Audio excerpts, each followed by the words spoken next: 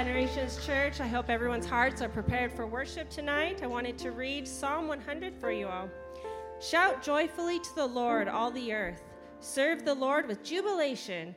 Come before him with rejoicing. Know that the Lord himself is God, and he is who has made us, and not we ourselves. We are his people and the sheep of his pasture. Enter his gates with thanksgiving and his courtyards with praise. Give thanks to him, bless his name, for the Lord is good. His mercy is everlasting, and his faithfulness is to all generations. Heavenly Father, we come before you and we just lift up our hands to you and our hearts to you, and we ask that you would be with us today and that we would honor you with our lips and honor you with our words and our heart and our actions.